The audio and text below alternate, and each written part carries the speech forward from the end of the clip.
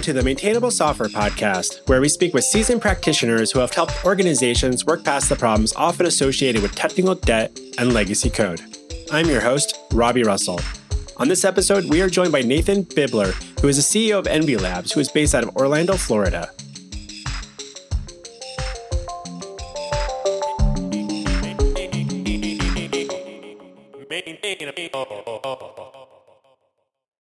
Nathaniel Bibler, welcome to Maintainable. Hey, thank you. So given your experience in the industry, what do you believe are a few common traits of maintainable software? That's kind of a very complicated question. Traits of maintainable software. So, it kind of covers a lot of things.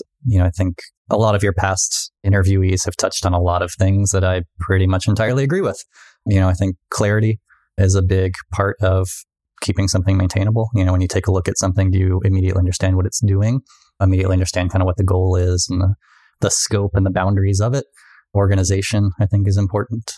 Does the code base seem to be well organized in a way that, conceptually makes sense for the problem at hand? There's a lot of things I think that go into maintainable software. Having a robust test suite, I think, is probably the most important thing, which, sadly, I think outside of Ruby seems to be somewhat overlooked. I think within the Ruby community, it's fairly well baked into our ecosystem. How do you and your team talk about technical debt as a metaphor or as a concept? At Envy, we're a consultancy contracting company. We don't own the products that we work on. I think to your credit, I've listened to a lot of the podcasts and I think you've got a pretty good range of guests, right? You've got contractors, consultants, you've got product people, you've got authors, you've got all kinds of people. I think the different backgrounds and histories kind of inform that a bit. So, I think when we talk about technical debt, there's the kind of generic trade-offs to get something done quickly or efficiently, potentially at the cost of, future problems, future maintenance work, things like that, which I think Brian Lyles touched on a few episodes ago, I think the metaphor he used was like a credit card, right? You charge against it to get something rapidly done and then pay it off later. As long as you can pay it off, your technical debt's relatively low. When it starts to build up is when it becomes a problem. I think that's true. But I think there's kind of more nuance to it than just the technical implementation of something. What we see in a lot of our projects is really sometimes confusion or ambiguity around features or overall product or project directions and goals. So I think a lot of it comes back to kind of communication and to clarity of that communication.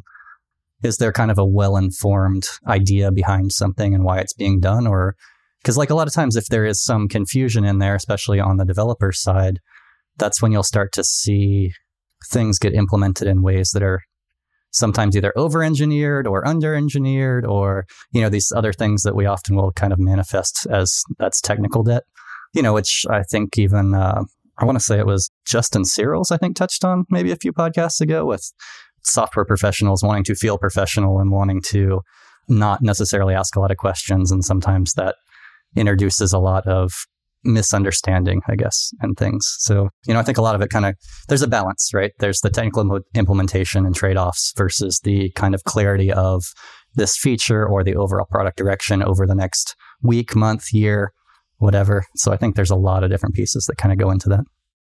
I wanted to touch back on, you were kind of talking about communication or maybe even this point around having developers that may, as professionals, feel like maybe they're concerned about whether they're aware of it or not, of asking to clarify some of their assumptions as they're approaching, say, some new features or updating something or building out how they're going to architect something.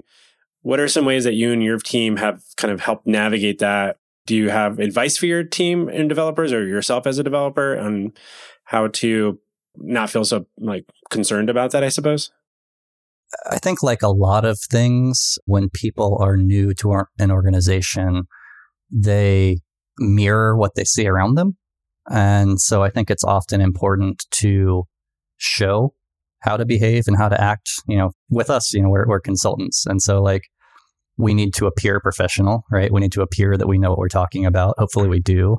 Certainly in a lot of cases, I would like to think we do. But, there's certain ways to approach conversations and problems and questions that, if done well, reinforce that.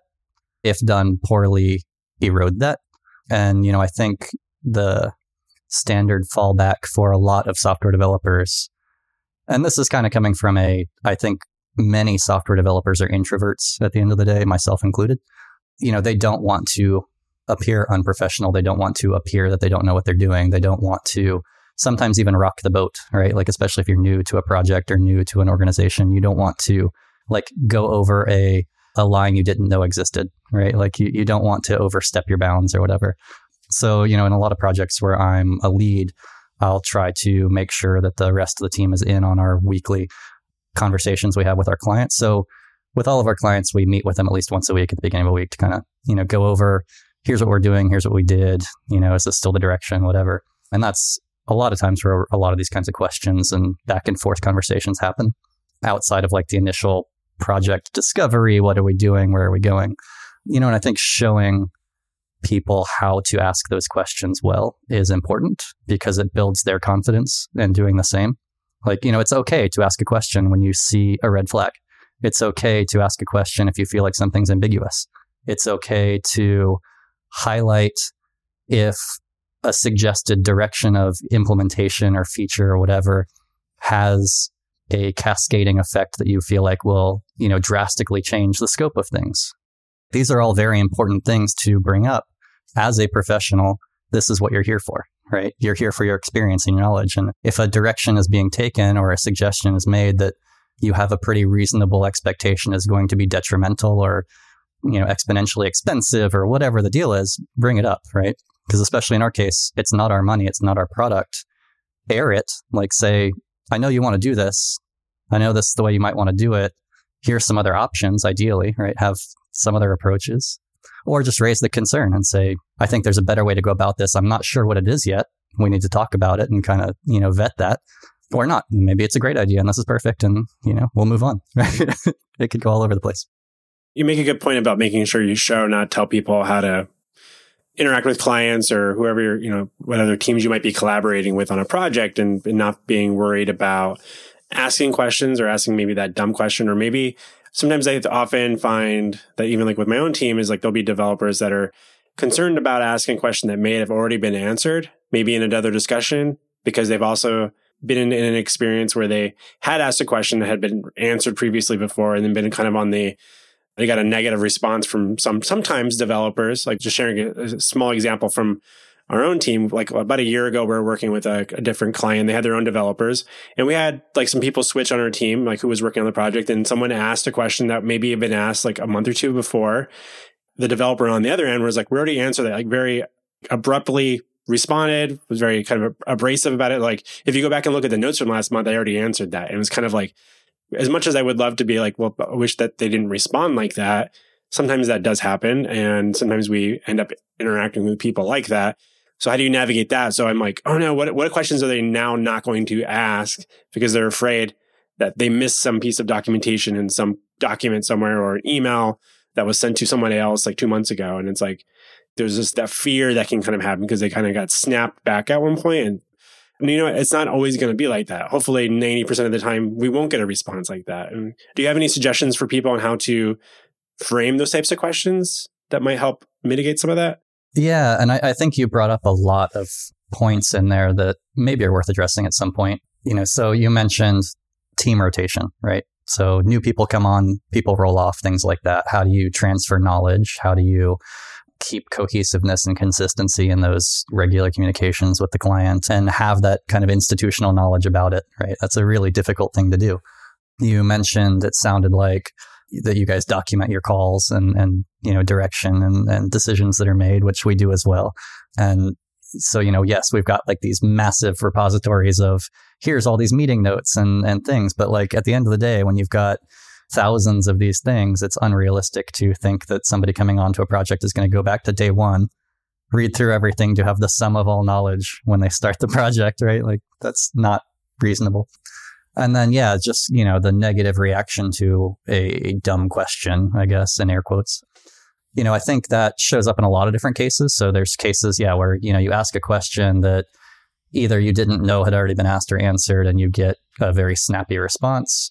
I don't think On the developer side, I don't think they did anything wrong, right? I think they actually did exactly right. If you don't know something, get the answer, right? Like we talk about this kind of stuff a lot here, and I'm sure I'm going to mess up this wording, but there's basically 3 questions that we try to ask and make sure we know the answer of before we do any work, right? Which is, what am I working on? How much time or money or whatever do I have to get it done in? Do I have everything I need? If you can answer those 3 things, then you're good to go. If you can't, don't start working, right? Like if you don't know what it is you're doing and have a very clear idea, don't do the work. If you don't know what the budget is for it, don't do the work, right? If you don't have all the materials you need to get it done, don't do the work. Like do all your prep work, make sure it's ready, and then get it done. So yeah, I think the negative reaction in my mind, that's more a fault of the person giving that. And I recognize it's a balance, right? Especially as a consultancy, they're a paying client. They're paying for this consistency, and because you want to restaff or re-resource something, they shouldn't hurt them in some way. So I'd certainly recognize it on both sides. Ideally, there's some leniency there, right? Because not everything is going to be known by everyone. So I think that can show up in the question answer stuff. I think that can show up, sometimes, especially newer developers, myself included. I have been known to push a feature into a production application that wasn't necessarily fully baked. And this was many years ago. I pushed production code to a system, and it was kind of at the end of a summer or whatever. And, I did this thing and left a week later or whatever to go back to school, and found out several months later that commit caused basically like a unending memory growth that, was relatively slow to manifest, but then really hard to debug later, right? It took them like months to figure out why the system is crashing so much time later, which then gets people kind of trigger shy, I guess, about doing things. It makes them second guess themselves and their competency and all these things. So I think those 2 are very similar. To answer your question about, how do you phrase these things? It really depends on the question. So if somebody mentions something and you truly don't know, I don't know that you can phrase it much better than that, right? What do you mean by this? Or, in my case, we work, one of our clients is Cisco. They're a very large organization. They have a lot of departments and groups within them. They, like a lot of organizations, like to speak in acronyms. At the beginning of the project many years ago, I created like an acronym dictionary, right? Like as these things are coming up, I just write them down, and I stop them when they're in the middle of a sentence and like, what is that? What do you mean? Who is that? I kind of stopped that after a while because now I have that knowledge, but I recognize when people come on, they don't. So, asking the question is important. How do you phrase things in a way that projects confidence? I think there's different avenues toward that. I touched earlier on, if you're going to ask a question, it is especially nice if you can offer some solutions, right? If it's that type of question. Why do you want to go about doing it that way? Have you thought about this way or this other way, or using this other system? Is there a particular reason you want to do this in-house? All these things. I think if you can offer those solutions, you reinforce some of that professionalism and confidence. You know what you're talking about. You recognize pitfalls, you recognize problem areas, things like that. It also drives conversation because at the end of the day, the client might not have known that was an option, or they might have fully vetted that option. They can tell you why. And once they tell you why, you now know what makes this thing significantly different from something you could buy off the shelf or whatever. So I think that comes up a lot. Something I'd be curious, like given your role, kind of heading up an agency like myself, we've been talking about this discussion about having conversations with clients. Like, have you been in scenarios where you felt where maybe someone on your team is asking a question and you're like, I know the answer to that, but they're asking it to the client? So yeah, we do these weekly calls with our clients. Generally the team that is working on the project are the ones participating in that call. And I've certainly been in some of those calls where, there's 4 or 5 of us or something sitting around a desk and we're video conferencing, or even have the client in the office with us. And somebody at the table asks a question that we know like got asked last week or whatever. I like to think that over time we build a certain rapport with our clients through all of this like question answer back and forth, suggestion, push and pull, all these kinds of things. The way we go about things, I think at the end of the day, we kind of end up acting a bit like a CTO in a lot of ways. Like, we try to do the best work we can for the resources available. And I think we make that very clear as we're working through things. So I think we get a little bit of extra credit when some of these things happen. It's not like a relationship devastation kind of scenario. But yeah, I've definitely had those kind of cringy situations where like you hear the question starting and you know immediately where it's going, right? And you're like, oh, we just did this. Sometimes I will let them ask the question just to have it repeated because I don't necessarily know if they're the only one that didn't get that message, right? Maybe somebody else didn't. Sometimes I've seen cases where the client answers it differently than they did last week, right? At which point I will usually jump in and be like, wait, like, here is what you told us. Here was the direction we're going, but you subtly changed this, and here's the impact of that. Was that on purpose, or like it's getting the clarity, which I think it's important in all of software, right? Like I think at the end of the day, everything revolves around communication. It's communication between product owner and implementer, communication between implementers on the team, communication between, your test suite and what it tells you about the software. It's all communication. It's true. I was curious about that because I know that I definitely have those cringe moments at times, and I'm always wondering, like, well, how are these meetings going when I'm not part of them? And I think it's just more of like with internal dialogue. I'm like, oh shit, did I not relay this to them? Or they're asking a question to the client and I don't want to cut them off because that's rude. But then I don't want to like interrupt the client from responding. And then also don't want to necessarily as a consultancy come across like just pointing like, oh, sorry, that's my bad. I should have communicated that to you last week or what if it was previously. It's just like those are some fun, awkward scenarios that you have where you're just trying to navigate that. Like, what do I do? And so usually I'll just try to bite my tongue. And if the client doesn't have a response to that, right, then I can be like, oh, at least I can follow up with that later or something. But it's still like an interesting scenario where there's information that you could share, but want to give the space for other people to do that. Because I don't want them to be afraid that they can't ask those questions either. I think so if they're asking the question, that's a good thing.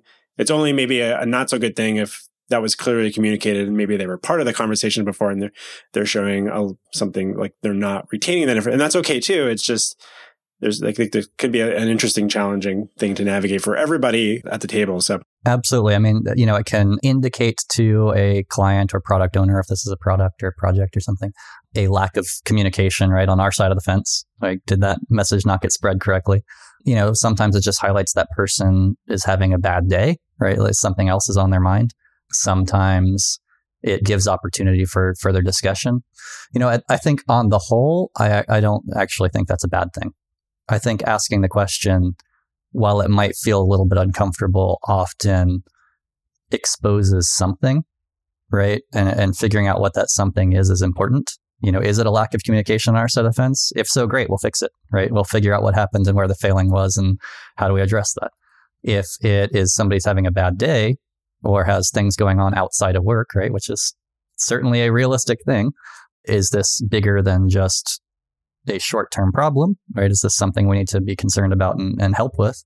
Or, if it exposes some miscommunication earlier, like, we heard something differently last week than we did this week, or they explained something differently, that's hugely important, right? I mean, you can save tens of hours, hundreds of hours of work and effort going down a path that one side of the table thought was headed in this direction and the other thought it was going in this direction, right? Which, again, it's communication and having these like weekly check-ins. And, I think that even touches on like getting continuous deployment into a project as fast as possible, because having the end customer validating things as regularly as possible highlights some of these things and, throws up a warning sign as early as possible to say like, hey, you guys are going in the wrong direction, or this isn't being done the way I expected it to be done in my head, right? And it helps to drive some of those questions. So as someone that heads up an agency and you're working in other people's code, how do you work with your employees on helping them, especially if they're new to your company, learning how to be good guests in someone else's code base? So yeah, I think there's a lot of nuance to all these things. So I think the answer is slightly different for a new employee versus an old employee coming into an existing code base. But, I think my general response would be, as far as like getting acquainted with it, it's get in, look at the test suite, look at the dependencies, look at the size of the project, try to see if those things mismatch with your understanding of the project. Do you have a completely poor understanding of the scope of this thing, and it's far more complex than you expected, all these things. How's the clarity in organization? Does it make sense? Can you find the things you think you want to find? And that kind of stuff, that like quick sweeping check through everything, right? Like, does all of this seem to generally make sense? And if it doesn't, ask questions. It comes back to asking questions. Like, why was it done this way? It looks like the team before us did something here that we wouldn't do. Why? Right? All these kinds of things. I think it's especially important to never berate code, whether it's your own or someone else's, or, produced by your team or inherited from legacy. I think that is a very important point I've learned over time. You don't know the situation the previous people were in. You don't know if they were time constrained, resource constrained, the direction was changed 5 times.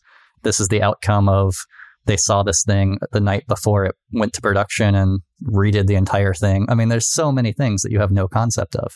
It's easy to look at code and think that, they had this perfect world of years of effort and this was the best they could do. That's garbage, right? Like, we've been generally lucky that, I've talked occasionally with people who've kind of inherited some of our projects later on in life. Generally we've had pretty good feedback about it. We've certainly had questions from people like, why did you go about this?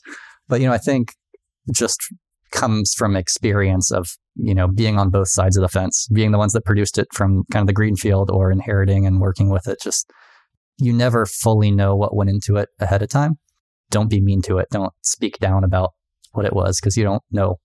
And sometimes that's actually indicative of what's in the road ahead, right? Like, if code is really bad and you can't figure out why it was done that way, that could possibly be an indication that the client isn't communicating terribly well. I mean, there's a lot of things that code can say. There's a lot of things that you can try to decipher if you know what you're looking for, I guess. At least questions to ask, right? It's an interesting process. Yeah, I feel like it's one of the easiest things that a developer could do is critique someone else's code.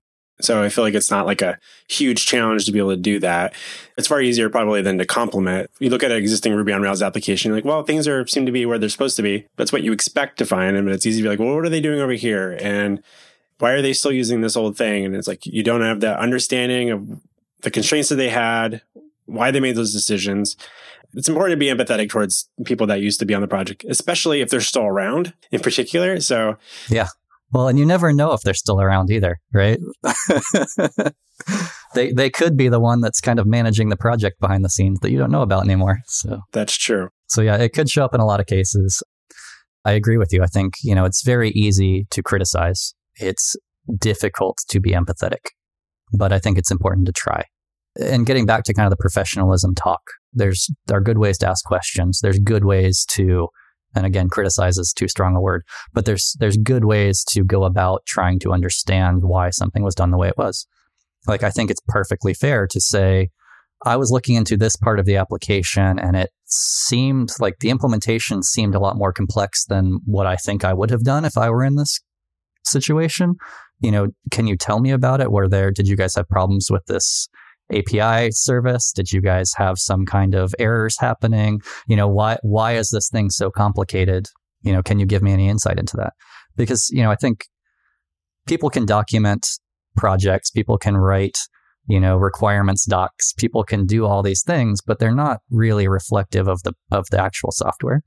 They're kind of the perfect world version of a software. And it's not really until you get into the nuts and bolts of it that you see where problems have shown up and errors have arisen and handlers have been put in place and whatever, asynchronous jobs have been used because things are, take too long. Like, there's a million different things that could happen.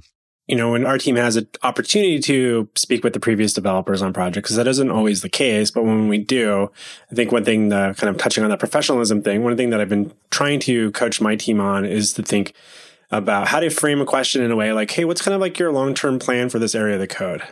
Instead of necessarily being like, why did you decide this? Because I've seen people get really weirdly defensive or somewhere. Then they start explaining all the rationale reasons. And I don't want you to have to feel like you're, the other developer, to feel like they're needing to be defensive about their decisions. Because I think there's always sometimes a level of, they're almost slightly ashamed of at times when they have to share with other people. And I'm always like, I don't want to tap into that part, but like, do you have some thoughts about like the long-term potential around this stuff?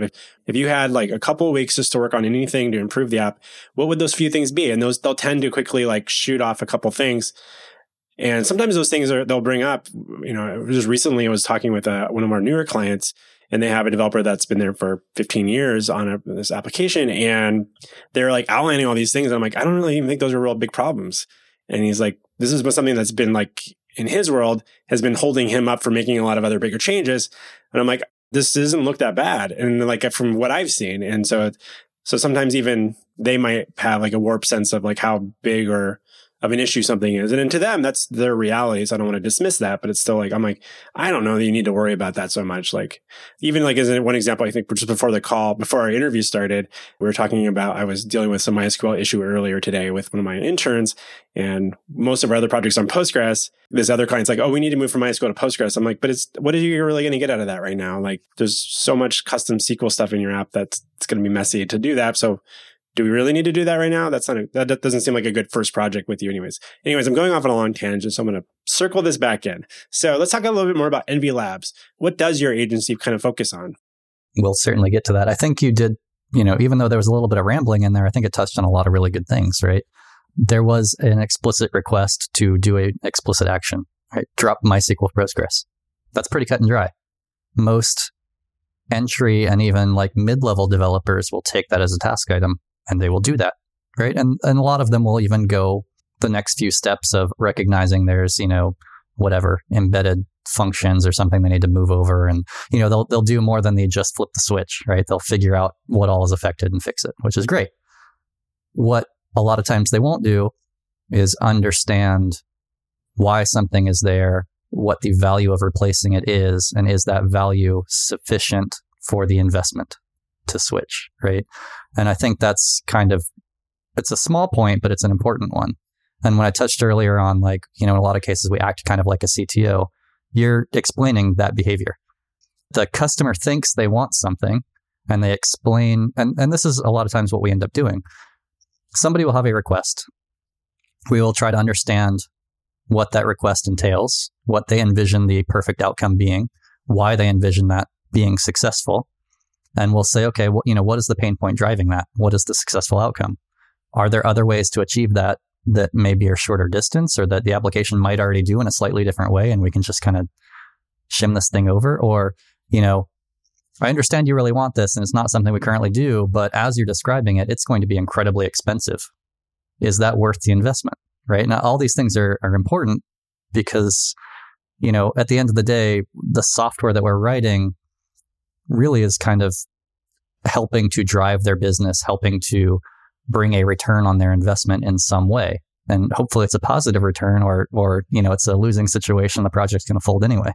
And I think it's a lot of times important to remind people of that, because it's very easy for all people, software developers, project owners, all these things. It's very easy to lose sight of kind of the forest through the trees. Right. It's very easy to get focused on the small details. You mentioned the guy having the laundry list of things he didn't think was a problem. Right. And in this case, the metaphor here would be like he had a stone in his shoe and it keeps rubbing him. Right. And it's not a big problem and it's relatively easily fixable, but it feels huge to him. Right. Because that's what he's focused on. I think it's important to kind of keep people focused on what is the big picture? What is overall success? Is this project still going in the direction it should be going, or are we kind of going off on, going down a rabbit hole, going off on a tangent, whatever. So I think that's important. There's also a bit of a difference in developers when they are working on a product or they work for a product company versus developers that work in contracting and consulting. Their goals are the same, which is to build successful, good software. But I think the resources available to each and the focus points available to each differs fairly dramatically. At NV, we are on the consultancy side, but we created a while ago a product called Code School. We grew that product out of the consultancy. We staffed it. We funded it. We did all that stuff. We grew it into its own product. We eventually sold it, but through that time, we had both developers on the consultancy side and developers on the product side. So there's a difference in the mentality of the two. I think it's far easier for a product developer to focus on these small details and to dive deep, which isn't really possible for a consultant to do, for a contractor to do, because it's really hard to justify diving really deep on a problem when you've got this laundry list of things to do or this fixed amount of time or resource to do it in. I think it's easier in a lot of cases for companies to swallow those costs on a salaried employee because it's a sunk cost. Whereas when they're dealing with a contractor and they're looking at an invoice week to week or month to month, those things matter. I mean, when functionally it's the same thing, right? It costs them the same whether they're paying the person internally or they're paying the contractor to do it. It'll be a similar cost, most likely. But it hurts more, I think, when the contractor does it. And generally the contractors will not be able to dive deep on problems. They're more, breadth versus depth, I guess. So yeah, and then you also touched on code ownership. I think every software developer has some feeling of ownership of the code they produce, for better or worse. I think it's just kind of part of the job. People talk about code as a little bit of an art form. And, I don't think artists like to really be criticized with their art. So I think there is some of that. I think a lot of developers take it as like a personal judgment against them when you criticize or not even criticize, but, you review their code and you ask questions about it, or you point out things that could have been done better or differently or whatever. And again, it kind of comes back to like, you don't know the situation. It could be that the scope of the problem has changed over time. It could be that the direction of the product has changed over time and more emphasis is now on this feature than was before. There's all kinds of things because like it's not possible to code everything, right? Part of the job as a software developer is to find those boundaries, is to say what's within scope of this problem and what's not. And that changes over time, and that changes every time a feature is added or removed, and that changes every time the business needs change. That changes potentially every time browsers release a new version, right? I mean, there's so many different variables at work that change all of these different boundaries in which you're working. Working from hindsight makes it very easy to say, why did you? Right? It's much more difficult to look forward and forecast what needs to be done to be sufficient for tomorrow without wasting a bunch of time and effort going down directions that are never going to happen, right? Because that's also bad. So I think it's kind of an interesting balance. And the code ownership, I think it's inherent to everyone. And I think as long as everybody understands that and they're sensitive to it, I think it's okay. I think as long as you treat things with some amount of like kid gloves, it's a more fruitful conversation, right? Like, why did you do it this way? Or what happened here? To your point earlier, if you had unending time and money, where do you see this project going? Like, how would you like to see this thing evolve? Why? Because I think that's very informative of what the overall direction and goal is of the project at that point in time, which again will change tomorrow, next week. We'll be back with our interview with Nathaniel in just a moment. Hi, it's me, Robbie. I wanted to take a quick moment to thank you for listening to the Maintainable Software Podcast. If you're finding these conversations valuable, please consider sharing a link amongst your peers and or writing a review on Apple Podcasts or Stitcher. Also, if you know someone in our industry who I should be speaking with, perhaps you, on Maintainable, shoot me an email to Robbie with a Y at maintainable.fm. And now, back to our interview with Nathaniel Bibler. If you were to reflect back on, let's go back to 2010, was there a belief that you had about something that was really important when it comes to software development that as we come up to the end of this decade, you maybe feel less strong about, or maybe even the inverse of that, something extremely strong about and opinionated? So let's see. I would say back to 2010. So in 2010, we were, largely a Rails shop. We had a lot of belief in testing and test suites and all that kind of stuff. I think that's largely still true. I still have a very strong belief in testing. I think those ideas around what should be testing and what part of testing is valuable have evolved over time. For example, I prefer to have a lot of higher level, acceptance or functional tests that actually kind of explain features to future developers than a lot of unit tests that test boundaries. Not to say they're not valuable, but, I think the value is more on the feature side than on the unit side. And even to the point that I would argue that it is perfectly fine to use unit testing to drive implementation and drive out functionality, but that it's okay to delete that code later. Like, not all those tests need to live forever. Just because you wrote it doesn't mean you need to maintain it for the next 10 years. there's a cost to every line of code you write, whether it's production or test. And if you're not getting a good return on investment from that code, get rid of it. So, I think that is still a strong belief that was there 10 years ago. I think maybe not as strong. We were certainly big on Ruby on Rails and the idea of a framework and shared knowledge. I think that lent itself toward us, at least some of us, leaning fairly heavily on Ember. So, we started working with Ember really early on. I think it was probably, what is that? Maybe 2011, 2012. It was like 0809, somewhere in there. It's probably around that time frame.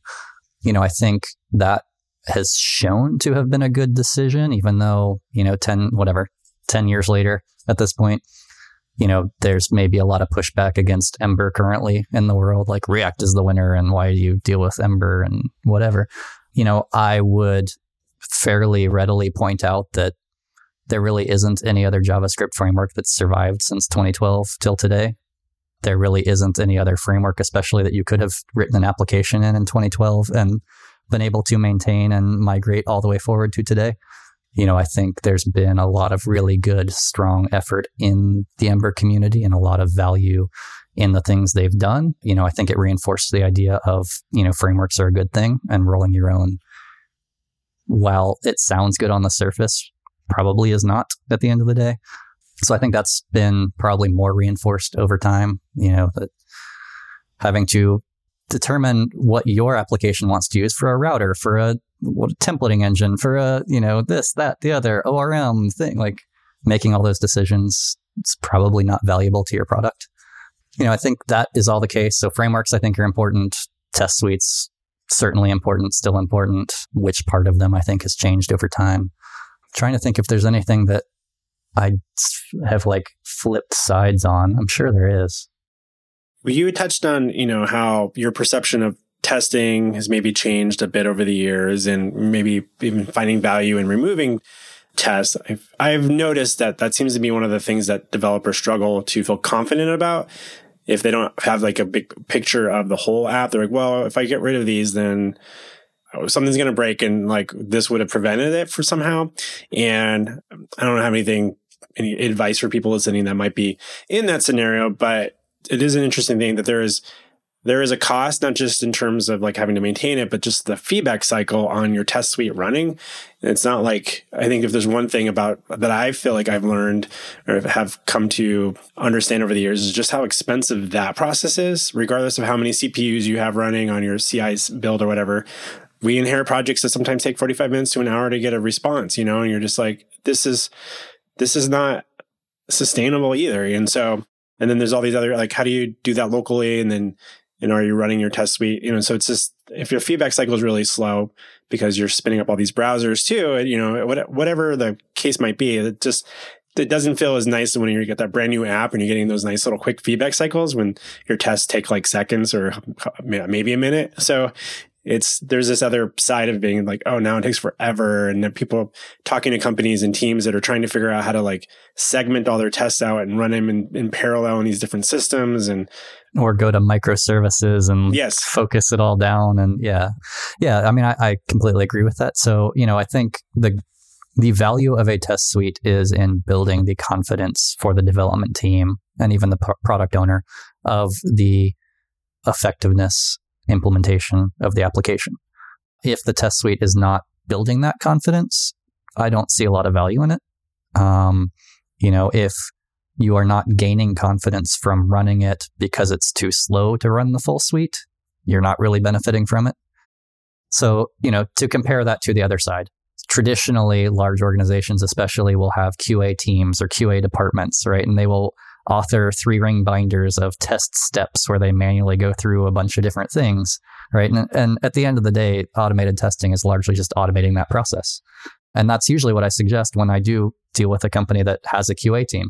I'm like, can I talk to the QA people, figure out what their tests are, just so I can automate them, right? I'm not trying to put them out of a job or anything, but it's not valuable to me to throw something over a fence and get feedback a month later or whatever. Let's start by automating what they do and get the feedback. So, that builds the confidence. I think there are side effects of a test suite. It helps you write more modular software. It helps you write more quote unquote testable software, which is, can I control the inputs to it and the environment around it and make sure that it behaves in the way I expect given all of these circumstances. I think it helps architect better overall software when you have testable code. But, once you've authored that software, once you've created that software, there's some argument as to how much of those unit tests especially do you still need, right? You drove out the implementation, you got that benefit out of it, you have confidence that it's there. You certainly want the next developer to have confidence, so you need to leave some of that there, right? You don't want to just delete it all and be like, it worked once, which again is kind of where some of the like overall functional acceptance tests come in, right? Like they a lot of times will test golden path or high value paths through an application. Here's the things we really care about. We want to make sure they work from an end user perspective or whatever. And then a lot of your edge case testing, I think, should fall down at the unit level because it's a lot easier to test and set up those scenarios at those smaller portions. But, there's a lot of cost involved in testing, right? There's writing the code, which takes time. There's whenever a new feature comes in to update all those tests on top of updating the production code to make sure it accounts for it. There's the time waiting for the test to run to get feedback. Based on that feedback, how clear or not is it? How many tests do you need to go back and fix or change after the fact? Like all these affect time and money, right? And if you're not getting a good return on that investment, why are you doing it? Right? Like I think everything is open to question, which we've touched on a little bit through this whole talk, right? It's all communication. So what is the test suite communicating to you? Is it communicating confidence? Is it communicating confusion? Is it communicating clarity? Is it doing anything at all for you? If it's not communicating well, why do you have it? I think that's a great point there to kind of reflect on for developers to think through how, especially if they're even questioning how valuable they are or not, but like what is the test suite communicating and how can you continue to, if you want to keep investing in that, or how do you make it communicate with you faster, or what aspects of it, just like you should be thinking about it like in any area of your code. I want to quickly touch on one thing related to, let's say there's some people listening that work on a product team primarily, and their team is feeling the perception is they're drowning in technical debt, and there's probably no plan to bring on any new hires in the near future, but are worried that because they've been chasing like new features and constantly pushing things out and their backlog keeps growing, and maybe they're not in a decision-making role, but maybe someone listening might think, well, maybe there would be some validity to bringing in an external contractor or an agency like NV Labs to come in and help us address some of these pain points. What advice might you offer them on how to maybe approach that with someone in a stakeholder position there? So if the developer is looking to try to make their life better, there's a lot of different ways you can go about that. The first thing would be to try to understand or identify exactly what the pain points are, right? If it's technical debt, and again, I think there's a lot of pieces to that, right? I think there's a difference between implementation technical debt, like this code was written in a way that makes it difficult for us to change, versus feature or product ambiguity or indecisiveness. I think when a product is unclear about what its goal is, that's worse than the technical implementation debt.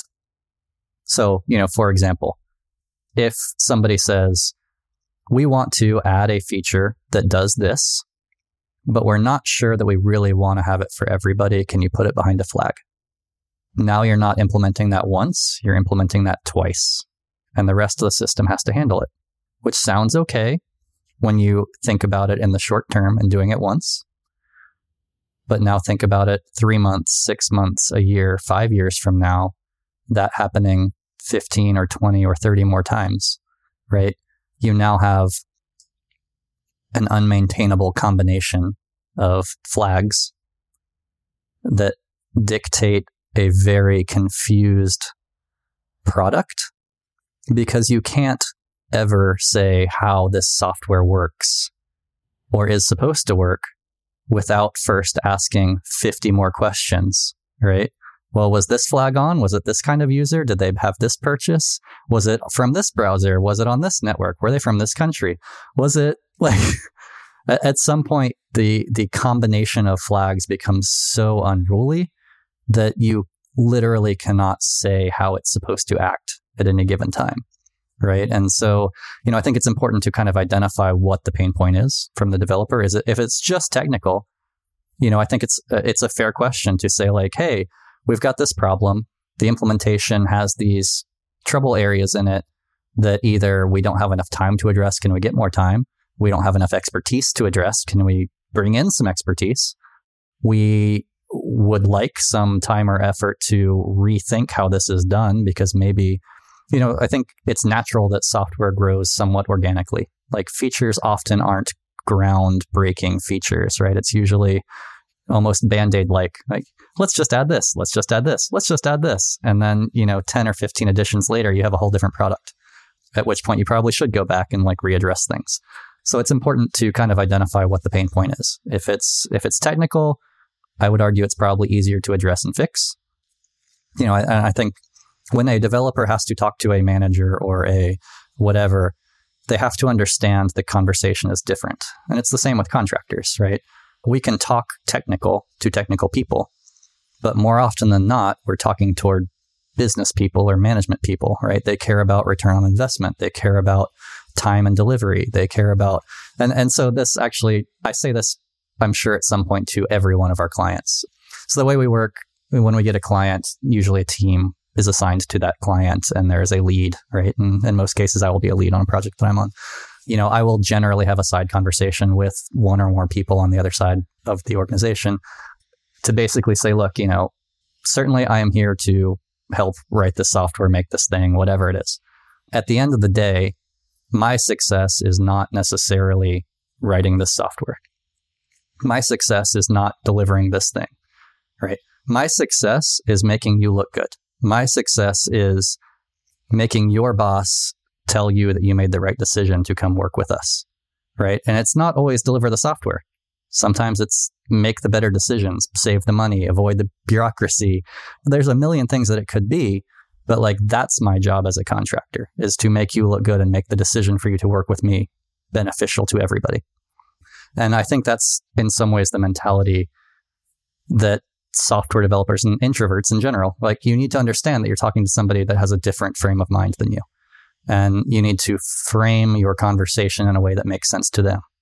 It's not okay to expect the other party to come to where you're at. You have to go to where they're at to have the conversation. I think that's a good thought for folks to think about in terms of when they're working with their clients or even like other people in their own organization. Is like, you're touching on the idea of helping make sure that person looks good, like to help validate that their decision-making process, because they decided to hire you, or had a strong influence in that. And maybe they're the ones that researched and found you, and they don't want to be known as someone that makes bad decisions. And so you're there to help justify why their decision. So, and if you are at all feeling combative with them, that's not a healthy thing, because they're the ones that kind of went out on a limb and are giving you an opportunity to prove yourself, because you've sold them and told them that you could do this. So it's like this chain of decision making that's happening and commitments that need to be happening. And more often than not, we're the ones at the end of that chain that needs to actually deliver something of value that helps escalate back up the chain all the way to, wherever that, I don't go through that whole process there, but you get the idea. It's just, there needs to be some empathy towards that person and want them to succeed, because at the end of the day, they're the ones that are supposed to be the hero. And you're the one helping guide them there. So, yeah, I think, at the end of the day, we're all working toward hopefully a common goal, right? And we need clear communication to understand what that goal is and that everybody's on board with it. We need to make sure everybody is making an effort toward that direction. And it's easy, when you and I talk, we talk about it from the contractor consulting perspective. For somebody that is an employee at a large company or small company, the same applies, right? I mean, in theory, they have a boss that hired them. Their boss likely has a boss. Hopefully the work you're doing shows them that you are valuable and shows their boss that they made a good decision in hiring you, right? All of this, like everything is working together, right? It's all about communication. It's all about trying to make each other look good, right? Like we get there by having maybe a successful product or a successful launch or, making money for the company or whatever the success criteria is. There's 1,000 decisions along the way that get you there. And there's a million opportunities to look good or bad or, phrase things correctly or incorrectly that make you look more professional or less professional, more competent, less competent. Like, it's dangerous and you're putting yourself out there a little bit, but it's always better to have that conversation and communication than not. And especially if you understand the mindset of the person you're talking to, right? You're going to have a more fruitful conversation, a better outcome from that conversation if you can be empathetic toward them.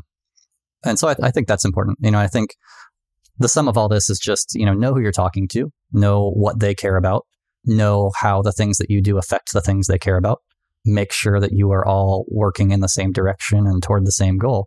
And if any of those things don't line up, there's a problem. Ask a question, right?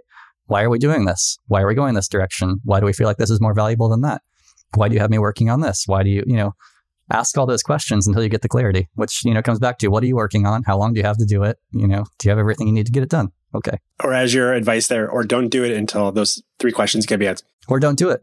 Yeah, exactly. Have the communication. Try to answer all those questions. Yep. So a couple of last questions for you. So what non-software development related book do you find yourself most often recommending to people in our industry? Non-software related book. That's a good question. I mean, if this were software related, I would go Pragmatic Programmer, but I'm sure everybody does. I think outside of my professional life, the books I tend to read are very different. So, I like, spy novels and things like that. I think they're interesting. I think, I like, and I've actually seen a lot of other developers, software people in general that do this. I like physical things. I like locks. I like Lego. I like building things in the real world. And I think that fills a little bit of a need. Like, I enjoy writing software. I really do. I enjoy working with people and trying to deliver these things really well. At the end of the day, there's nothing tangible. Like, I can't hold something necessarily and show it to my daughter. I can show her website, great. But there's something about physical objects, like a nice watch, a nice lock, a nice, whatever, all these different things I think are really cool. So all that to say, as far as a book outside of software, I mean, I've got, some spy novels and some random things, but, I don't know that it pertains as much to being a better developer. And where can listeners follow your thoughts on software development online? So Envy has a blog. We are, writing a decent amount about how we do what we do and why we do what we do. So that's a good way to kind of get an idea of our mindset about how software should get written or how to work on the right things, that kind of stuff. I'm also relatively inactive on Twitter and various other places. I think personally, I enjoy, again, more building and coding. So, you'll see me fairly active on GitHub, contributing to open source, opening PRs, doing all kinds of things, pushing back into Ember libraries or Rails Ruby libraries or, a million different things. I just like doing that kind of stuff. So yeah, I'd say the Envy blog is probably the best way to get kind of the general idea of what we do and how we think about things. You might see an occasional tweet or two, but that's probably about it. That's great. Well, thank you so much for joining us on Maintainable today, Nathaniel. Oh, absolutely. Thank you very much for having me. It was fun.